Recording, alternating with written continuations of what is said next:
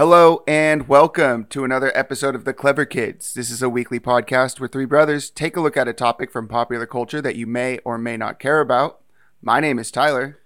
You got Brian here. And I'm Jeff. Jeff's going to get to watch a weird dance every time Brian and I try to talk because we are recording in the same room on the same microphone. So we keep having to move heads in and out of frame to let the other one speak. One of these moments we're going to have a thought at the same time and just crack heads. Yeah, and kiss.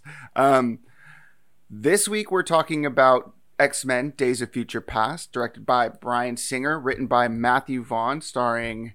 oh boy, here we go. Patrick Stewart, Ian McKellen, Hugh Jackman, James McAvoy, Jennifer Lawrence, Michael Fassbender, Halle Berry, Nicholas Hoult, Anna Paquin, Elliot Page, Sean Ashmore, Peter Dinklage, Evan Peters, Omar Sy, Daniel Cudmore, Fan Bingbing, and that's the main cast.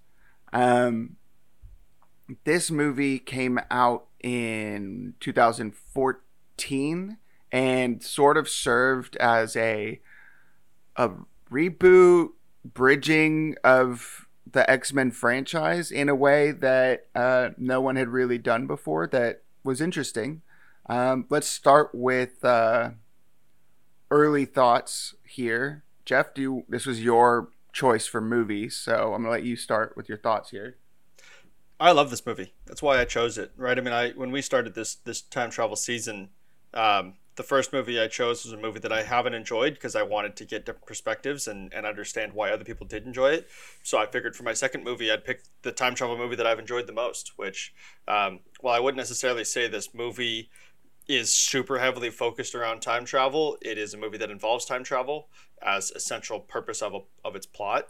But the time travel portion of it really doesn't come into play as far as consequences and all of that. They don't really get into a lot of the metaphysics, but I love this movie. I mean, it's no surprise to anyone. I'm a huge superhero fan. Just to talk about some of the things I love about the fact that this is such a perfect ensemble cast film. You know, my favorite part about reading X-Men comics and watching X-Men films is watching the interaction between two mutants working together. And this film pulls that off better than any film has before or after. Right, the opening scene specifically, where you get Blink. I mean, first, another thing I'll talk about is how much I love the other mutants that we finally get to see. Things like Bishop, Blink, Warpath, all of these characters that were heavily used on X-Men teams throughout the decades that we now finally get to see on screen in live action for the first time. Being able to see them work together for Blink to open a portal so that Warpath can jump on someone's back, right? There's just some really epic moments where we get X-Men working together in a way that would suggest that they're a team, that they've been doing this for decades. And I think it's something that's missing from a lot of superhero films in other genres. Well, in X-Men films specifically, I mean, how many times in the movies do we really see synchronized fighting amongst the team? It's not. I think that's something that is on every X-Men comic book cover. Correct me if I'm wrong here. Is them all mid-action sequence working with each other to take down some foe, but you don't get that often across all the movies. So in this one, you actually get a real taste of that. And you're right, from the very first scene, you're like, oh, this is sick. Especially, I'm guessing, for you guys that are more than casual viewers and know a little bit of the backstories to some of those heroes that me as a casual viewer am like, I don't know who that guy is, but that was badass, or whatever. Oh, there's Iceman getting his head popped off. But I don't know, I think you're right. There is some synchronicity in the way they're fighting that suggests a team more so than what you see in the other movies, where Wolverine's just doing his thing and Storm's ripping thunderbolts, and none of it's really a team fighting in unison. Yeah, I'll definitely say that that opening scene where it shows up and it's the Sentinels getting dropped off over this weird war-torn version of America, or where are they? They're not in America during the first scene. Anyway, it doesn't matter. It's Russia, I think. Maybe that's what. And Bishop is there with his gun, and he like grabs onto someone's energy and like fills up his gun, which is very comic accurate. Which I was like, that was exciting. Seeing Iceman come in through a portal on like the ice like Bridge, slide that he makes, and then he turns himself full ice, was really cool. Yeah, Blink was like one of the newest X-Men characters at the time that this movie came out, and maybe not the newest, but was newer than any of the other characters that are featured here, right? So it was kind of cool to see some like one of the newer generations. I mean, she's a '90s character, right? Like, so is Bishop, but at any rate, then you get like Sunspot going full flame mode. You get Colossus like headbutting a fucking Sentinel. Is pretty cool, you know, like. Yeah, it's just like cool to see the X-Men kind of just in a full-fledged fight scene together, because yeah, those earlier X-Men movies, it really leans on Wolverine kind of carrying the show, and not to say that this movie doesn't do that. It was interesting to see like another team sort of do like, you know, still doing the X-Men stuff and carrying that mantle. I will say I do love this movie a lot. It's probably Bryan Singer's best movie. Here's an interesting crossover. Another Terrible Human directed this movie, just like the movie that I picked for my first movie, that Shane Carruth, who like abused women or whatever, and then Bryan Singer accused of like sexually molesting young gay men. So yeah, just cool crossover. Yeah, I would agree. I think my general thoughts are, honestly, this is probably the best X-Men movie other than Logan, possibly Logan. I do look at some of the earlier X-Men films as kind of, I don't know, just maybe I'll just say older superhero films that just don't, I don't know, pack the same punch as like a quality Marvel one. That being said, this one really brings it home, and I think obviously we get plenty of Wolverine, which is great, but he also isn't playing the manic, you know, animalistic, crazy rage beast in this one. He's more of the level head, and I think that was fun to get him in that role, and also mash up the younger generation X-Men films and the older generation in the same film in a way that, you know, it worked. I think it was fun to watch, and this is, I would say, you know, really up there with Logan as one of the best in the franchise. Yeah, second only to X-Men Apocalypse, right? Everyone? I just watched that, actually. That movie is... And we're going to watch Dark Phoenix next. Oof. Have you not seen that one yet? I don't think so. I watched Apocalypse and don't remember anything, so we put on that, and honestly, I kind of enjoyed it, so I don't know. If you look at it surface value, it's fine, but if you really think about it, it's hot garbage. Yeah, it just led to us debating Apocalypse versus Phoenix in a one-on-one, and I don't know. The internet thinks Phoenix. I tend to disagree. But that's only because in comics, the writers have always shown that Phoenix wins. But if you really look at their power sets, I feel like Apocalypse is like way strong. Whatever. This is a whole other conversation. Let's talk about this movie specifically. What is it about this movie that works so well? And also, did anyone else get Avengers Endgame vibes the whole time? I haven't watched this movie since Avengers Endgame came out, but the whole time I was watching it, I was like, wow, this has got... I'm just feeling so much Avengers Endgame in this, where it's like sort of a post-apocalypse where like the X-Men have clearly lost, or like the superheroes have clearly lost, and so they send that dude back in time to get the team back together and beat and win again, or like, you know, take down the bad guy or whatever. I was like, wow, this is like, I wonder if the guys from Avengers Endgame watched this and were like, yeah, let's just do that again. Why not? Anyone else? It doesn't have to be. I just felt it for some reason. No, I mean, I definitely see the similarities, which I don't think there's anything wrong with that, right? I mean, two great movies being similar to each other, I think is bound to happen, right? I mean, there's similarities that are going to happen in many films, especially when you involve similar themes. Yeah, I will say that Avengers Endgame had a better explanation than time travel than this one. That's probably the kind of the shakiest part. I mean, this we haven't touched on it yet, but this film is based off of one of the most popular X-Men comics of all time in which two comic book characters, starts off with just Cable, goes back in time to assassinate one of the X-Men. I think he's actually there to assassinate Mystique, if I remember right, who killed Bolivar Trask. And they stop him. I think they end up sending Bishop back too. Either way, super popular comic book from the 1970s, 80s. That is what this film is based off of. I think that I actually wanted to take that to talk about Bolivar Trask. I think that Peter Dinklage does a really good job in this role. I really enjoy his performance. I always liked the idea of Bolivar Trask being this person who is kind of misguided. Like, I had a discussion with someone about this film in the sense that I don't really consider Bolivar Trask's character to be evil. It's so much that he just kind of set the foundation for the future that was to come.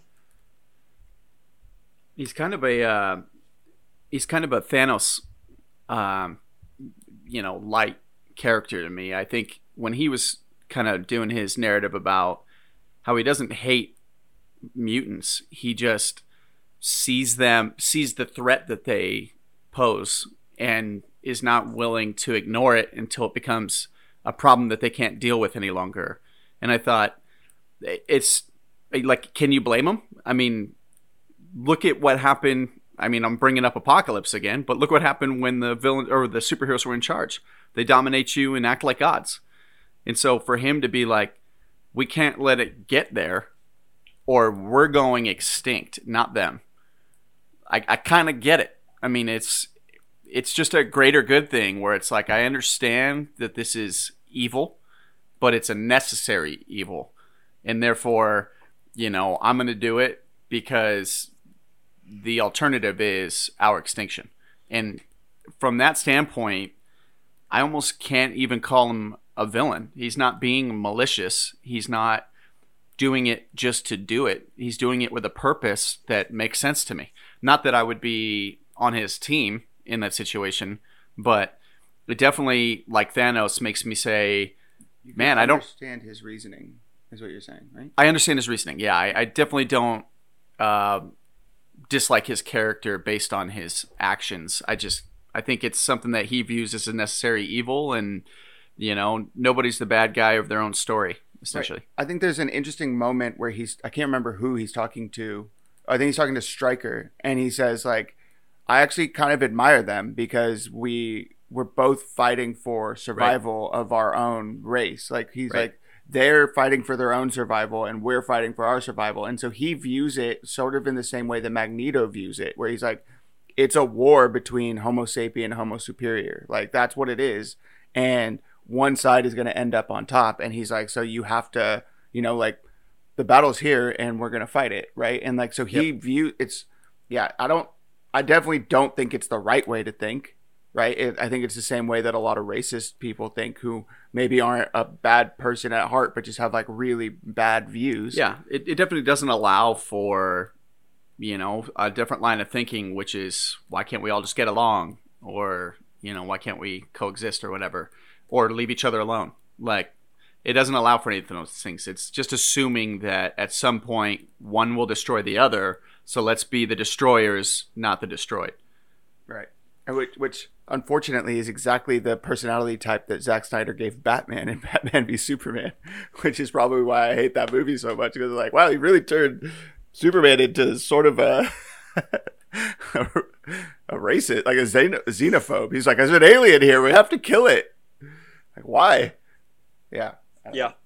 Well, actually, I mean, it applies more to the Batman point than it does to Boulevard. But you guys, I'm assuming, know what the Dark Forest theory of time travel is, right? The idea, in a nutshell, is assume that the universe is a dark forest, and you are the representative of the human race, and you are just stumbling through the dark forest with a spear. Suddenly, you hear a noise in the bush beside you. What is your course of action? Do you stop and say, hey, anybody there? or do you run, or do you stab your spear into the bush? What would you do? I mean, I would probably take like a defensive stance and be prepared for battle if necessary, I think is my thought. You know, like it's not like I'm not just blindly stabbing into at a sound. That's ridiculous. Yeah. What, are you gonna poke a bear? Like don't you want to have a targeted attack if a bear is that's attacking? His point though. Like this could be the alien race equivalent of a bear, right? Like why would they have any reason to be friendly? Like it's right.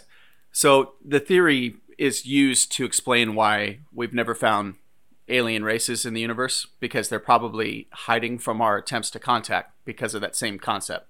I'm going to hide because I don't know what's going on.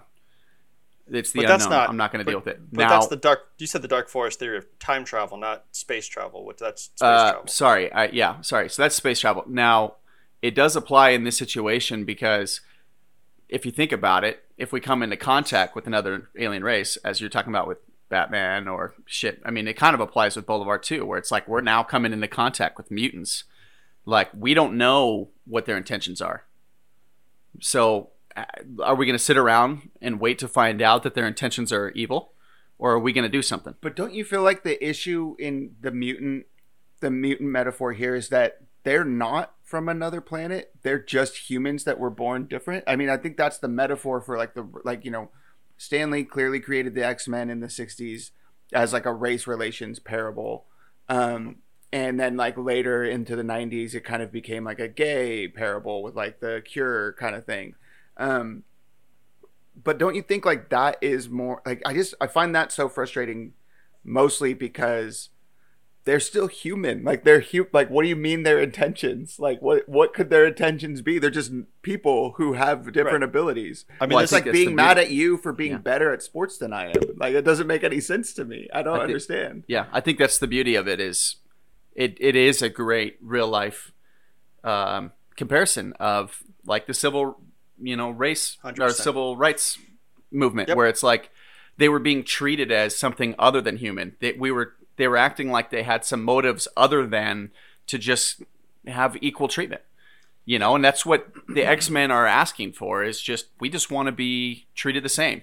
And yet their counterparts are saying, we can't allow you to have, free reign because we can't trust your intentions. And it's like, right. But I think that's the fallacy in Boulevard Trask's opinion of it. And in the same way, Magneto's, except for that Magneto is justified in his actions because every single time he gives humans a chance, they fuck him over.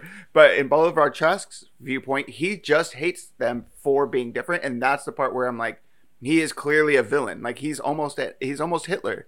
He's just like, no, they're different from us and we have to kill them and we have to use their bodies for our science so that we can exterminate them. And it's just sort of like, that's the part where it's like, it's almost a leap in logic for me, because I cannot wrap my head around viewing another human in that way. Like, I just don't understand viewing anybody as less than or other to the point that you're going to like kill them. I don't know. We're really getting stuck in this part of it. We are. It's a central theme. It's a central theme in the movie, though. Yep. Yeah.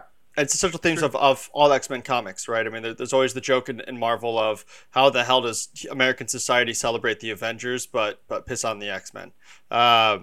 Sure. Well, I mean, when he originally created them, they weren't in the same universe, and then DC started combining all of their superheroes into one universe, and Marvel was like, oh, we could do that, and then just never explained why everyone hates Spider-Man and hates the X-Men, but everyone loves every other superhero.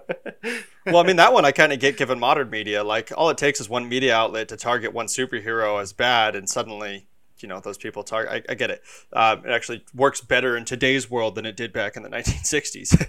But yeah, so just quick context. The X-Men were created, I think it was 1963 was their first issue, right at the height of the civil rights movement. Professor X, clearly a parable for the one of the civil rights leaders, Malcolm X, right? Like there's so many different. Except that Professor X is way more MLK, right? And Magneto is way more Malcolm X. That's the point. That's the point. Is that they're interchangeable. That in this one, it's kind of that dynamic flipped on its head. Stanley's talked about it, but sure. that in any other world, if Martin Luther King had taken a more aggressive stance, Malcolm X might have taken a more peaceful one. I don't know. Either way, let's get back. You asked the question of what is it that we love about this film. This film clearly has some really epic moments. I think the thing that I personally love most about this film is we actually get to see Charles Xavier tortured, in the sense that we don't ever in the comics really see him ever complain about being crippled or ever see his powers as a curse. And yet this actually gives us time with the character that shows a Charles that has been defeated and really kind of suffered his first loss to Magneto. And I really love that your favorite part of this movie is that one of the main characters is having a bad time. They're like, oh, finally. I'm just so happy this guy's having such a rough go of it. Smug bastard. Yeah, finally, something he's miserable. taking down a peg, this bitch. It's something you don't see in the comics, right? Like, you see a tortured Magneto all the time. You don't really see a lot of the good characters always suffer a loss and go, one character is just like, it sucks. And everyone's like, no, we got to stay positive. And then they do. And then they go and fight the bad guys again. And they win the second time. Like, that's standard storytelling formula. I get it. But at the same time, Charles Xavier is always this like eternal optimist. And that Mr. Clean looking mother. And in this one, we actually see him, after having failed to start a school, clearly still affected from the events of First Class, that is essentially denouncing his human state by inducing himself with medication that takes away his powers and gives him back the ability to walk. And it shows you where his priorities are in that moment. And McAvoy is really talented. There's a couple of scenes in there where I was feeling it. I was like, I choose my legs too, man. Have you guys seen Split? Yeah. Yes. Okay. That good. I'm no comment then. I'm just kidding. That movie was the first time that I was like, okay, maybe this guy is really good, because I thought this was going to be really stupid with all this split personality stuff. Hold on. Have you guys seen Chronicles of Narnia? Mr. Tumnus. Can he be trusted? Yeah. Mr. Tumnus. Yeah, so James McAvoy is really good. I think that what's also interesting in this is the first X-Men movie where Professor X doesn't get Professor X. He didn't get like taken out immediately and like explain, and he doesn't die. He lives, first of all. Second, he doesn't like have like at the beginning of the movie he has a reason why he's not using his powers, but by the end his powers are like what saves the day. Which is kind of cool because we never see Professor X save the day. He always gets taken out because he's too powerful and they have to get him out of the scene. So that was cool. And then, yeah, James McAvoy is really good. Michael Fassbender is really good. I mean, every single actor in this movie is doing a good job, except Jennifer Lawrence, who is clearly there under duress. Like, you can tell she's like, I don't want to be in these movies anymore. I like have to spend so much time in this blue makeup. I'm fucking sick of it. I think she was under contract at this point. She had just won her Academy Award. And she was like, really wish I hadn't signed on for 3 of these. But then she comes back in Apocalypse again. And she dies. Well, sorry. She doesn't die. Oh.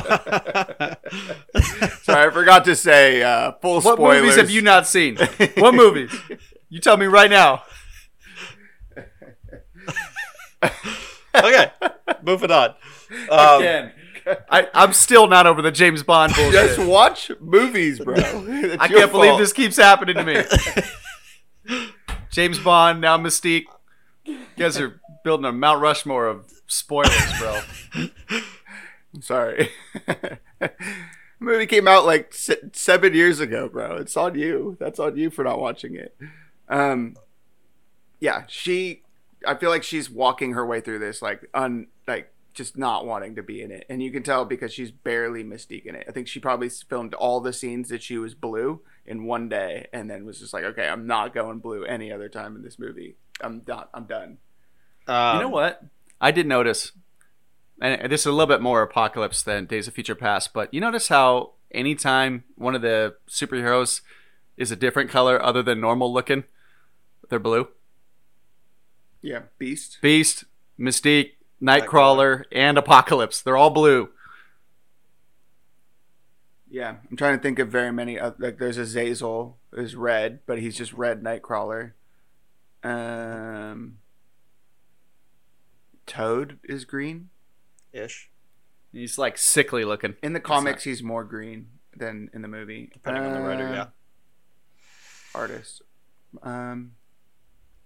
Yeah, you're right. There is a lot of blue in X-Men. I don't know. Yeah, what is that? I actually don't know. Because, yeah, Mr. Sinister, well, he's not blue. He just wears a lot of blue. He's like pale white. He's like pasty white. In the Apocalypse final fight scene, I was kind of hoping there'd be a one shot of all four of them in the same shot, blue. And it didn't happen. We got close because they were all in the same battle, but they're in different spots, so too bad. Yeah. So the other thing, I want to just kind of change tone here. The other thing that's clearly loved about this film, one of the probably most popular scenes in it, is Quicksilver. The introduction of Quicksilver. I mean, just some context there. The original storyboarding for this film had the use of Juggernaut breaking Magneto out.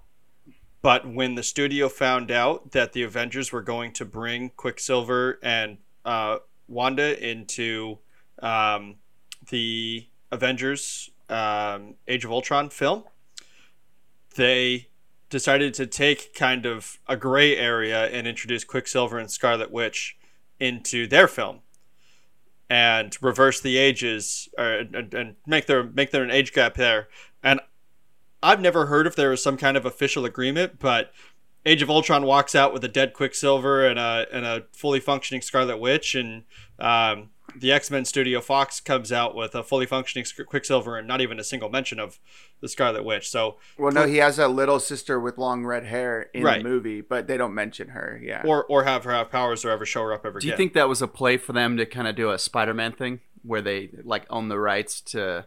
So I can actually throw some context in there. Basically, the Scarlet Witch and Quicksilver were introduced in an Avengers comic, but they were introduced as Magneto's children, making them definitively mutants. So Fox owns the rights to all mutant content produced by Marvel for film and TV, and Marvel owns the rights to all Avengers content, so they share the rights to those characters because they were introduced in like this sort of gray area. Right, but if they weren't planning to use them, it sounds to me like they pivoted in order to get their hands on, I don't know, the character itself. Because if they use that actor in their film, and then the Avengers were like, well, it's going to mess everything up if we don't use the same character and the same actor. I wonder if that was some kind of Sony play to get another Spider-Man tug-of-war going. Different actors, right? So this one was Fox, not Sony. Evan Peters. Fox, sorry, yeah.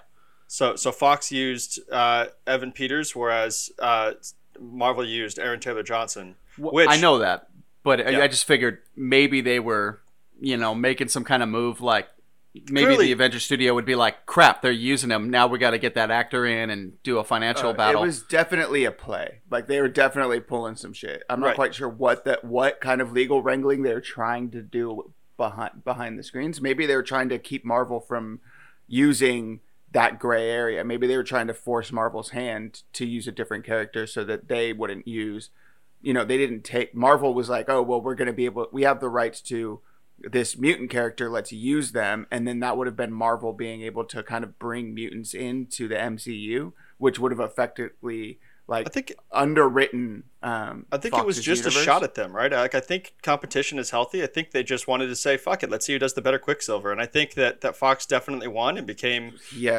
a fan favorite moment in the film. I watched that scene twice yesterday. I rewound it as soon as it was over. It was so cool. Like, it's such a good way. It is a great way. It's such a great way to show super speed. It breaks the movie. Oh, well, what breaks the movie is that they're like, okay, thanks for your help. We're leaving on this plane to this thing where you could solve the problem. But go home. Just don't drive my car too fast. At the end, he could rip Magneto's helmet off, run over, turn off all the machines, smack Boulevard Trask in the face, take Mystique's gun out of her hand. Like, he could do whatever he wants to everybody because nobody there is on the same, power level, I would say. Or at least maybe he's not as powerful, but his power gives him such a distinct advantage that it breaks the story a little bit because he could have solved everybody's problem. And you're right. They just go, all right, get my car back home in one piece. I mean, that's literally that's the issue with the Flash in most comics. Like, it's part of the reason that I think DC has had such a hard time getting the Justice League off the ground in the way that the Avengers was able to get off the ground is that all of the characters in DC are so god tier powerful that it is sort of hard to find like a collective threat that they can't all beat in 10 minutes. You know what I mean? Like everybody on there, like Superman and Flash have super speed. Superman's got super strength. Aquaman's got super strength. Wonder Woman's got super strength. Superman's got laser vision. And then you have the smartest man in the world with all the money and like gadgets and shit. It's like, how the fuck did those 5 people not just kill every threat in like as fast as possible? You know what I mean? Superman can literally run at the speed of sound with laser vision. Like, how does he not solve every problem? I don't understand. Yeah, it's the Superman problem. Yeah, I bring it up all the time. Can you imagine? Quicksilver fits into that quite well. Sorry. Can you imagine if the Justice League had actually been assembled with 7 different solo films, and each one of them introducing a villain that then assembled the Justice Society, the Evil Society? I don't even know what they call it. Injustice Society. Yeah, I think that would have been incredible. Too bad we didn't get that. So let's do this. We're about a half hour into the podcast now. I know that we've got some other stuff that we want to talk about, including stuff that we did this week. So why don't we touch on each of our favorite parts of the film? Tyler, you go first. I mean, I think my favorite part is the part that I watched twice that we just spoke about. It's really good. It just like, it really is good. But like Brian said, it does break the movie because you really have to suspend disbelief that they wouldn't be like, wow, this guy can do that. Like maybe we just bring him everywhere and have him solve all our problems from now on. Because I don't really need to be there if this guy can just do everything, you know? I mean, maybe they just don't want a stranger to risk their lives again. Maybe they were like, hey, what if Quicksilver does that thing where he holds Michael Fassbender's head, but just like has Wolverine stick his claws out in like a Jesus pose, and then he just runs Wolverine around all the time and just kills everybody. Boom. Solved. We're done. Quicksilver doesn't kill people. He does zany, cartoonish antics with... He attacked Wolverine Apocalypse. Would kill people. That's the thing. Yeah, I think that's my favorite part of the movie. Brian? Jeff, what's yours? No, I want to go last. All right, mine's Wolverine waking up with the boss's daughter and being like, I didn't sleep with her. All right, well, yeah, I did many times, but that was the old me. I'm different now. He's like, I just got here like 20 seconds ago. Would you believe that I'm from the future? And then he's like, all right, never mind. I'm going to kill you. Hugh Jackman is huge and jacked, man. He is so ripped in that scene. I was like blown away by how. But that's not his draw.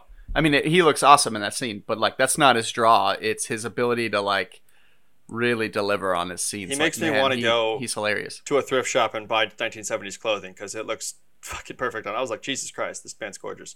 Jeff, you have to be that ripped to pull it off, though. You know, the clothes don't make you look that way. Yeah, it's not the clothes. He looks incredible because he looks incredible naked. Every clothes salesman will tell you differently. On top of it. So, yeah, my personal favorite moment in this film, the part that I always look forward to most as I watch this film, because I've seen it probably 5 or 6 times now, is the point when the two Charles Xaviers are talking, when you actually get James McAvoy. I don't want your future. I don't want your suffering. Yeah. I think that moment really, really perfectly captures Charles Xavier's philosophy. I think that Patrick Stewart being able to talk to his former self and convince him to go to the path of positivity and optimism was powerful. I always like it when a character is able to kind of come into their own, and for this film, this was, in many cases, Charles Xavier's path towards... 100%. And it kind of felt like somewhat of a handoff between Patrick Stewart and McAvoy. Like, I don't know if Stewart features later, but it definitely felt like a really beautiful handoff between the two. What do you mean? He's in Doctor Strange. Oh, yeah, I forgot. He gets absolutely murdered in that. He also gets murdered in Logan. Yeah, he's also in Logan. And he dies in that, too. He comes back bringing twice. that guy back to die. Yeah, he dies so many times. He dies in, what's the third one? Last Stand? Yeah. Yep. Yeah, he dies a lot. Which Yeah, but then he comes back. Yeah, that's right. So, yeah, I those were our favorite parts. I can only imagine what future Magneto would say to his former self, like, "Yo, go fuck shit up." So I do quickly before we move on to the overarching topic here. Matthew Vaughn directed Kick-Ass and then directed X-Men First Class, which was like sort of the reboot for the X-Men franchise, sort of a prequel, sort of a reboot. And then he wrote this movie, but he originally planned for this movie to be the third in his X-Men trilogy. But then Fox kind of wanted this movie to get moved up to be able to compete with Avengers Age of Ultron. And so he left and went and did Kingsman, I think is how it played out. And I can't remember what his original plan was for the second movie, but he wanted to bring both franchises together in the third movie. I want to know if you guys think that this felt like a weird movie to be in like the middle of their like X-Men franchise, because it was so big. Like, doesn't this seem like a way bigger, higher stakes movie than Apocalypse felt like? Definitely. I feel like throw Apocalypse into the middle and have them fight Apocalypse in like the 70s or something like that. Like, oh, I guess that's what they did. I mean, if the second film could have been a Dark Phoenix, or no, just the Phoenix Saga. Oh, that's strange.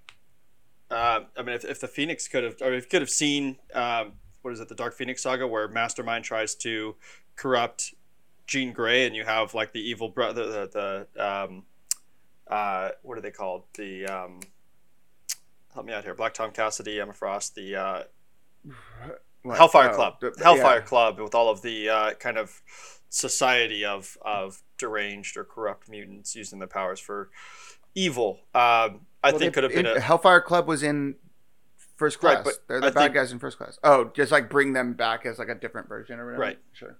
Yeah, I don't know. I just feel like this movie like would have been a really cool way to wrap up a trilogy, rather than like, I mean, it still is a great movie. No, nothing wrong with it. I just feel like I agree with Matthew Vaughn that this should have been the end of a trilogy rather than like the middle, because where do you go from here? It felt like the end of an era or something. You know what I mean? Anyway, doesn't matter. That's not how we got it. Let's move on to your topic, Jeff. What are we talking about? So this film, for me, I mean, while I agree that First Class acts for me more like a prequel than it does a reboot, this film is where I consider the Fox franchise to have kind of officially been rebooted, and for us to move into the following two movies, which I will admit are not as good. So upon rewatching this film, I was like, wow, this is not the only time that this has happened, right? A lot of films in modern day are starting to use this concept of time travel to try and reboot their franchises. And so I had two questions, is kind of three, I guess. One, did this reboot work for you guys? What do you guys think about the other franchises that have used time travel to reboot? And three, if you could reboot any other franchise using time travel, what would it be? So what movies have we seen use time travel to reboot the universe, Jeff? So the first one that comes to mind is The Terminator, where they tried to, where they bring in Emilia Clarke. They have them going back in time, and you have the recasting of Sarah Connor. The more important one, the most notable of them, that's probably been the most successful, is Star Trek, where you get the reboot of the classic Star Trek TV show, now using film media, and you get the recasting of the entire original cast. That's the kind of the largest one that comes to mind. I think that this film's kind of on that same scale of at least that 2009 J.J. Abrams film. Mm-hmm. Yeah, I definitely think that Star Trek was the most successful at it, besides this movie that we've just talked about. But I think that, I mean, what is the benefit of using time travel to tell these stories back in time? I guess it's that you're not rewriting canon, you're creating new canon. Right. You're going back to the original, and like, so it's like those stories already happened, and then we went back in time, and then something changed, and now we're going this way. Right. And so you get to tell the same people or the same character is going in a different. Yeah, you're not refuting anything that you've already made. You're not going against your work. You're saying all that happened and now something else happened because of this event or whatever. I think it's fine if you do it right. I mean, this movie I think is a great example of it, where I was completely okay with it. Star Trek, obviously, you know how I feel about Star Trek. Best space universe in all of media, bar none. Any films with star like in the title? I feel like every movie is in space to some degree, right? Because we're on a planet that's floating in space, right? Got him. I said once with star in the title. I got more specific. You're just upset because I'm taking shots at your stupid movies. And by the way, that's my choice. Reset that shit with time travel. Star Wars. Reset it. I don't care. To what? Who's going back to what time period? So they did introduce time travel in the old expanded universe, there is time travel, and it's frustratingly complicated and doesn't make any sense, if I'm honest. But then in the new canon, they've introduced a version of time travel in the comics and in the novels. I don't remember how it works, but there's like some sort of like portal that opens up, and so they've created like a time travel. It's a wormhole mechanic. Yeah. It's a wormhole. I don't remember exactly. I didn't read the comic that it was in, but like when they introduced it, it like went viral. Everyone's like, "What the fuck?" They just introduced time travel in Star Wars. All right, here's what you do. Star Wars. Okay. Sorry, go ahead. You steal the consciousness time travel thing from Days of Future Past, and you have Yoda go back and relive his 900-year sex highlight reel with all the green honeys. With just him and Yaddle, just. Yaddle? Clapping cheeks. Yeah, Yaddle. You know Yaddle. She's in... No, I don't know Yaddle.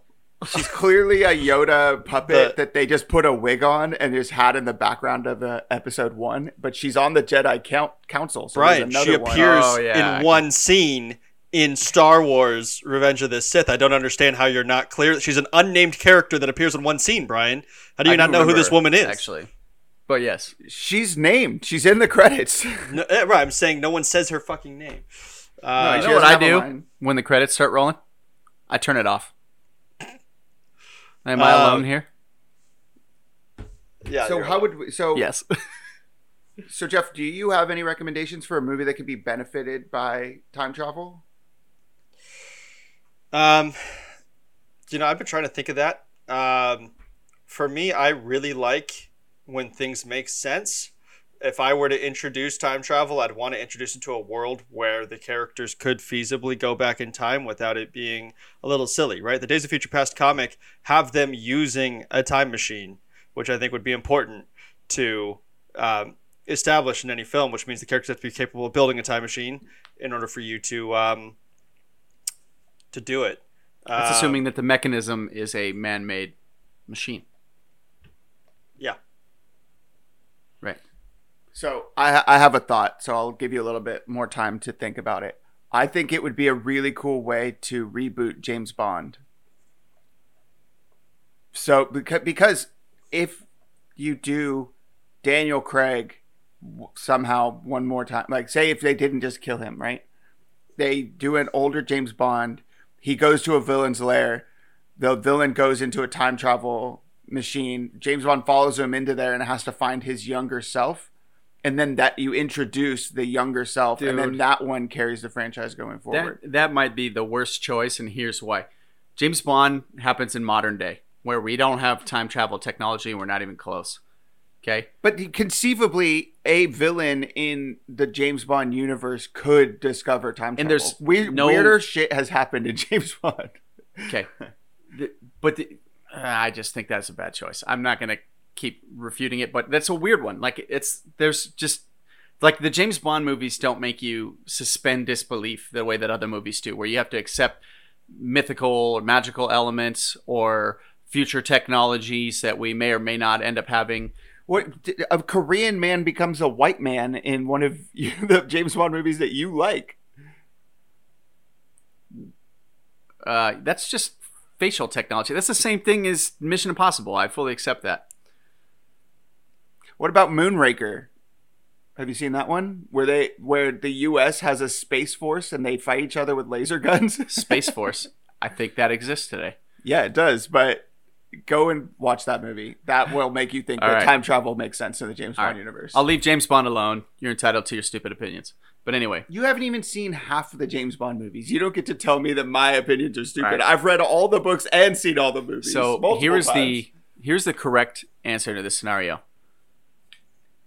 Jon Snow and his band of warriors go north of the wall, deep into the snowy tundra, and there they find a magical elf that can send them back before they head into terrible season 8 decisions, and we redo the last 2 seasons of Game of Thrones. Roll credits. I mean, they've greenlit a Jon Snow pilot, and they're currently in pre-production on it, like writing scripts and getting that all approved right now. His purpose is gone. I don't accept it unless they rewind time. What if they do it that way? That's what I'm saying. I'll watch it. I'll watch the shit out of that. I watched the shit out of that. I think that would make me more upset if they went back and he was like, "No, Arya, hold on," and then he grabs the knife and kills the guy. Yeah, just like a double surprise. Yeah. I mean, my immediate answer, of course, is going back to my history with comics. There's so many different comic book storylines that are told really well with time travel. Right? Like, we get the story of Doctor Doom, who goes back in time and learns magic, and has his whole backstory, which is wild, but we don't even know who Doctor Doom is yet, so it's kind of early for that. You also get, Tyler once bought me a comic book for my birthday over a decade ago called 1776. I don't remember. No, it's the 1614. Whatever. I can't remember. It's 16 something. Neil Right, Gaiman. It was 16 something. Anyways, the idea is that what if Marvel Comics had started back in that time period when America was first being colonized, and all of these superheroes basically showed up, but were now playing different roles within this new society. 1602. That's what it's called, 1602. So, for example, Captain America exists, but he is a Native American who has kind of red, white, and blue face painting, and he has, a shield. And well, he's a white blonde man who's been raised by natives. He's not Native American. And Spider-Man is a spy working for Nick Fury, who's in the Queen's Court, who is, like part of like a British traveling troupe traveling across the colonies, and all these other characters. R.I.P. By the way. Mention the Queen. The Queen, yeah. Oh yeah, that old lady died. The reveal for this comic book was that Captain America, at the very, very end, you find out, is actually Steve Rogers, who was sent back in time after trying to save some lives, and woke up in 1602 and was like, okay, I guess I just have a life here. So he showed up, saved some Native Americans, and they adopted. And he was like, cool, I'll just like live out a peaceful life here. And then because of his presence at that time, the world started making superheroes. Like basically Marvel Comics like followed him there. And he's like, ah, shit, here we go again. So he basically causes the current universe by doing that. How sick would it be if they do that long rumored Captain America TV show where he's going to like go back in time and deliver all the stones from at the end of Endgame? And at the end of it, he gets trapped in 1602. That would be cool. That'd be a good, but we know that he ends up with Peggy, so that wouldn't work. But eventually, still. Yeah. There you go. After I don't know about that as a movie. I know it's a good comic. I know it'll never be made. I just think that would be a fun thing to like see all of our favorite actors playing this role of alternative, like Magneto leading the Spanish Inquisition. Like, what the fuck?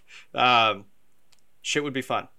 So apparently, something that I told you was never going to happen is happening, which is Planet Hulk and World War Hulk are apparently going to happen in the Marvel universe.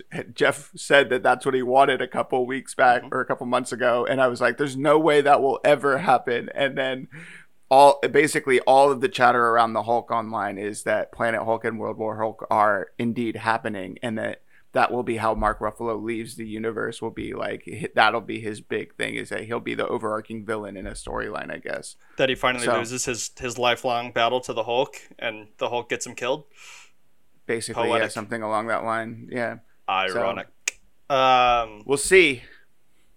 Interesting. All right, but I wanted to have a non-superhero answer. What if, stay with me here, Brendan Fraser gets sent back in time as his character from The Mummy and now has to stop Imhotep from actually gaining power back in ancient Egyptian times? So he just goes back with a revolver and shoots him. Yeah, so instead of burying him alive, just like kill him back It's then. gonna be the Indiana Jones scene where the dude's like flipping around the scimitar, and then he just like pulls out the gun. I mean, Do he you know has the to. story behind that scene? Apparently, Harrison Ford was just like super sick with the flu that day, but they had to film it, and so there was originally going to be like a whole fist fight, and he was just like, "What if I just pull out my gun and shoot him?" And then they were like, "Well, we'll just film it that way and see." And then they filmed it that way, and they're like, "Okay, yeah, that's fucking funny." And it's like one of the most iconic scenes in all of Indiana it's so Jones good. history, and it only worked because Harrison Ford felt like shit. It's pretty good. That's funny. I don't know about that one, Jeff. I thought you were gonna say Brendan Fraser goes back in time and has to fight like other monsters like Dracula or like the werewolf or something. That could be kind of sick. Make Rick O'Connell just like a time traveling monster hunter. I'd be okay with that. Here's the problem I'm having though. I feel like the X-Men reboot move was to kind of fix the direction of the franchise, if that's fair to say. And the Mummy don't need no fixing. Have you seen I don't know. Did the you most recent see- Mummy? Yeah. Did It's you see the awful. Golden Circle or whatever it was called? The one where he's fighting the Terracotta Warriors with his 20-year-old son. And sounds they, kind of familiar. They rely on. Jet Li. There's If it Evie's sucks- gone. If it sucks, I scrub it from my memory. That's that one. I do vaguely recall something. But Mummy 1 and 2, those are money. Yeah, they're okay. I like the Mummy 1 for sure. But all right. I don't know. Anyone else have any good ones? I do want to point one out that we actually just sort of referenced. Apparently, the rumor is that the new Indiana Jones movie is going to feature time travel. How do you guys feel about that? I was good with voodoo. I was good with Christian relics being a focus. I was great with aliens. So time travel is just on par. I'm I happy feel like for you're it. the only person who like forgives that movie for the aliens thing. I don't Here's- look. I don't care that they did aliens. I just thought the execution of the aliens was dumb. Here's the real problem. Off the top of my head, Harrison Ford was in his mid-60s for the last one. And that was, what, 10 years ago? Oh yeah, he's old as shit.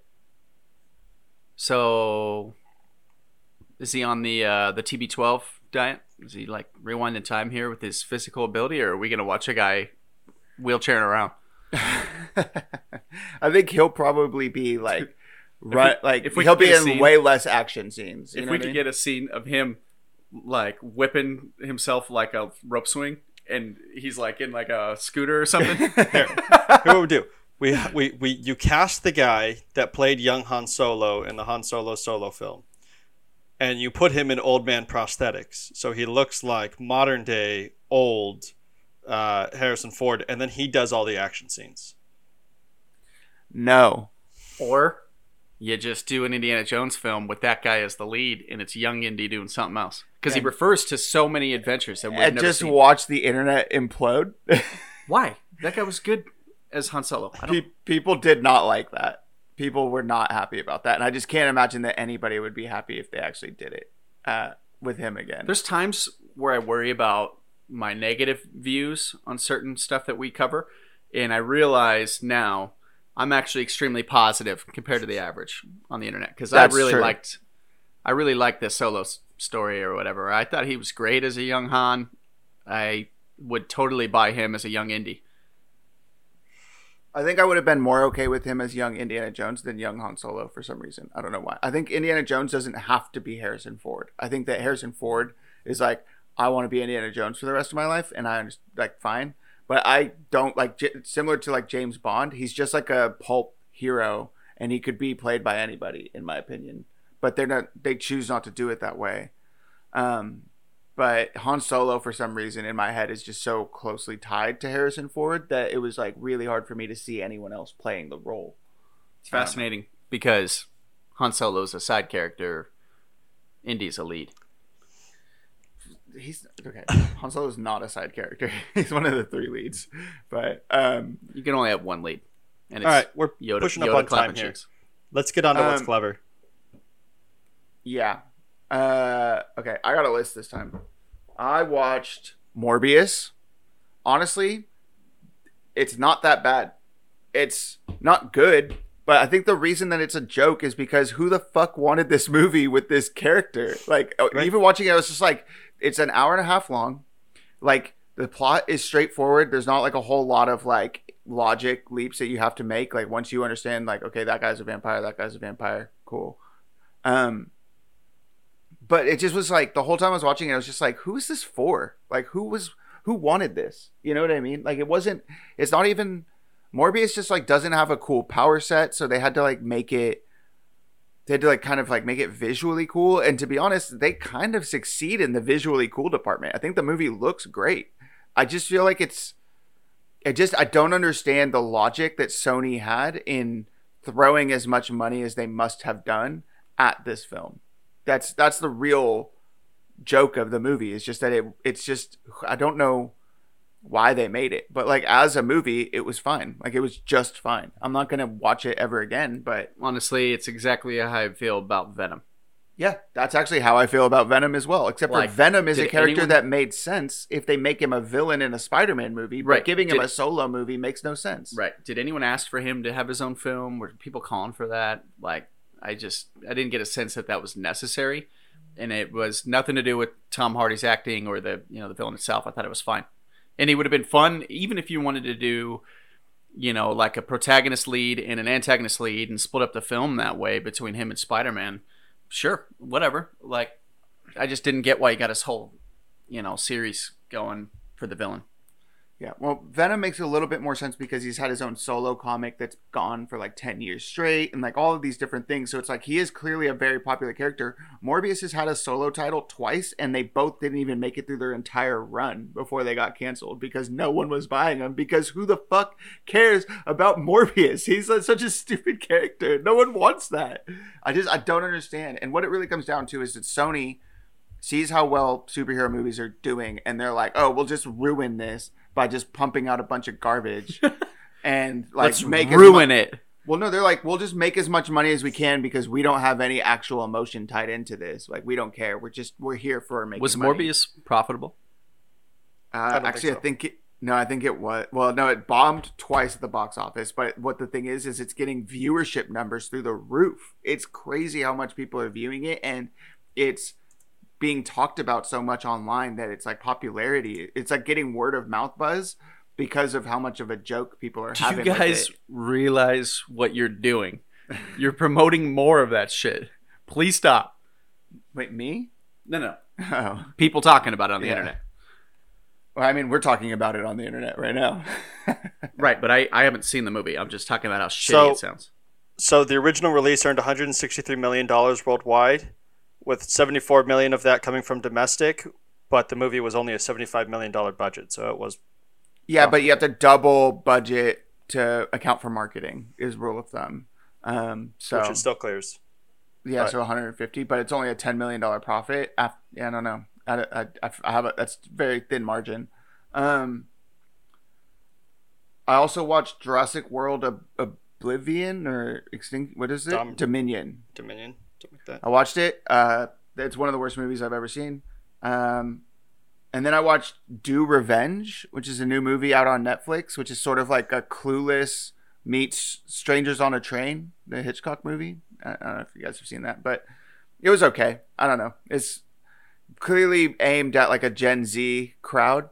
Because I thought everybody dressed very ridiculous, and I don't know. It was fine. If you like, I don't know. You won't hate yourself for checking it out, but it won't be your favorite movie of the year either. So Wait a minute. Alan Grant didn't bring Jurassic Park back from extinction? no, Where did you watch that? it's on HBO, I think. Ooh. Don't watch that movie. The movie's so bad. Yeah, I mean, Brian, you what's might like it, clever? Brian. Like we already covered, I am more positive than most. Yeah. I think I'll find a way to like it. Yeah, Tyler, were you done? yeah, I'm done. I don't have a ton. A lot of the same stuff on my end. There was something I watched, and it's escaped me at You the watch moment. those X-Men movies. Yeah, we threw on X-Men Apocalypse right after watching the homework for this week. It was fine. I mean, I really like that kind of like character that lives through time, and it's, I get really excited when, like, for example, Apocalypse is mentioning all the different names that he's acquired over the centuries, and I just want more backstory into that stuff. I want to know about those times and the context there. I like that kind of a character. So I think from that standpoint, I was latching on to the film, but otherwise it was just all right. But it has sparked, the homework this week has sparked us backing up and watching all the X-Men, I think, in some kind of weird order, because we're doing Apocalypse. Next we'll do Dark Phoenix, and then we'll probably get back up to the beginning. So we'll do it that way. Hopefully cap it off with Logan, just to leave with a good taste in our mouths. But that's kind of it for me. I don't have a whole lot else this week. For me, I didn't do much. I did watch Cobra Kai season 5. I haven't watched it yet. We'll have to discuss. Still bad. I mean, it's more the same. It's the same. It's cool. I'm good. I'm watching it. It's exactly the same. Is it over? You'll have to watch or are they going to do another season? Watch the show. God damn it. I can't tell, honestly. I'm going to keep watching it. I'm still positive on it, but I want them to end it. I'm over honestly, it. I couldn't tell if it was over or not by the end. Because it seems like there is a resolution, but they clearly didn't wrap up like all loose ends, so it kind of hints that there will be a season 6. They definitely tease something large throughout the season that doesn't come to fruition, so it's very, very likely that there will be a season 6. Yeah. With this, so Cobra Kai is fine, right? It's probably the worst television show that I watch, but I still watch it religiously. The other thing I watched was I went to theaters yesterday and watched Kevin Smith's Clerks 3, which is now in theaters. I am a fan of Kevin Smith's filmmaking. I am a fan of the Clerks franchise. And I enjoyed this film. The premise of it is that the characters of Clerks decide to film the original Clerks film, to say, hey, look at all these funny things that we lived through as characters. Let's put that into a movie and use this convenience store that we work at as the place, and let's use the customers as characters, and let's just do this. And I enjoyed it. There is humor. It is not as funny as the first one. Probably on par with the second one. But it is really just a massive love letter to the first Clerks film. It's kind of a love letter of Kevin Smith to his characters. One of the things that caught me off guard is I think it was more Kevin Smith sending a love letter to the fans and showing them, like, because he does have such a devout fan base who like really love the View Askew universe or whatever he calls that shit. Awaken verse. And I think that this was more of like an effort in like kind of telling his story to them in like a, in this sort of meta contextual way, which I kind of appreciate, but I'm not going to go see it. I've kind of grown out of my Kevin Smith phase. I really liked him when his stuff was coming out in the late 90s, but now I'm a little over it. Jay and Silent Bob is a classic. That's all I got. What caught me off guard is the film ends, they roll credits, and then Kevin Smith starts a voiceover commentary, like thanking everyone for coming, which then launches into like a full 10-minute documentary about the making of the film, where you get into like interviews with all the different cast of them talking about their experience and how great it was to be able to film in New Jersey at the actual convenience store that Kevin Smith actually worked at when he filmed Clerks 1.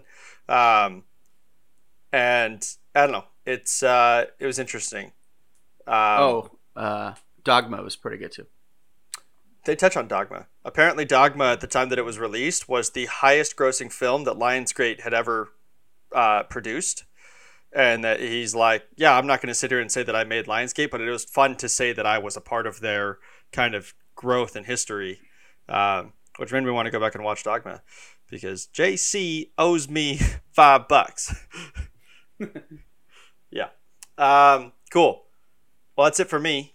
Tyler, you want to take over? Yeah. What are we watching next week? Are we sticking with time travel one more week, I guess? Or are we can pivot at any time, guys. We're the ones making the rules. Yeah. So, Jeff, what are you thinking? I'm open to it. I'm open to pivoting. All right. We're pivoting for 3 weeks to 80s action adventure movies. And I'm starting with Conan the Barbarian starring Arnold Schwarzenegger. Sound good? You just trying to make me happy, or what's happening here? No, we're just going to watch those like really ridiculous, overblown 80s movies, I think, for 3 weeks. And then after that, we're going to pivot to horror for the month of October just to bother Jeff. The real question is this about to turn into a season on Schwarzenegger? Are we all choosing Schwarzenegger films? Nope. I mean, no, I don't think so. But you can, I guess. All right, cool. Well, yeah. Conan the Barbarian next week. Come prepared, everybody. Thank you. Goodbye. Thanks. Bye, guys. Thank you for listening to the Clever Kids podcast. If you want more from us, be sure to follow us on social media. We're at Clever Kids Pod everywhere. Or you can get in touch with us at cleverkidspodcast@gmail.com. We would love to hear from you. And be sure to rate us on whatever app you're listening on and recommend us to a friend. We really appreciate it. Or don't. Whatever's clever.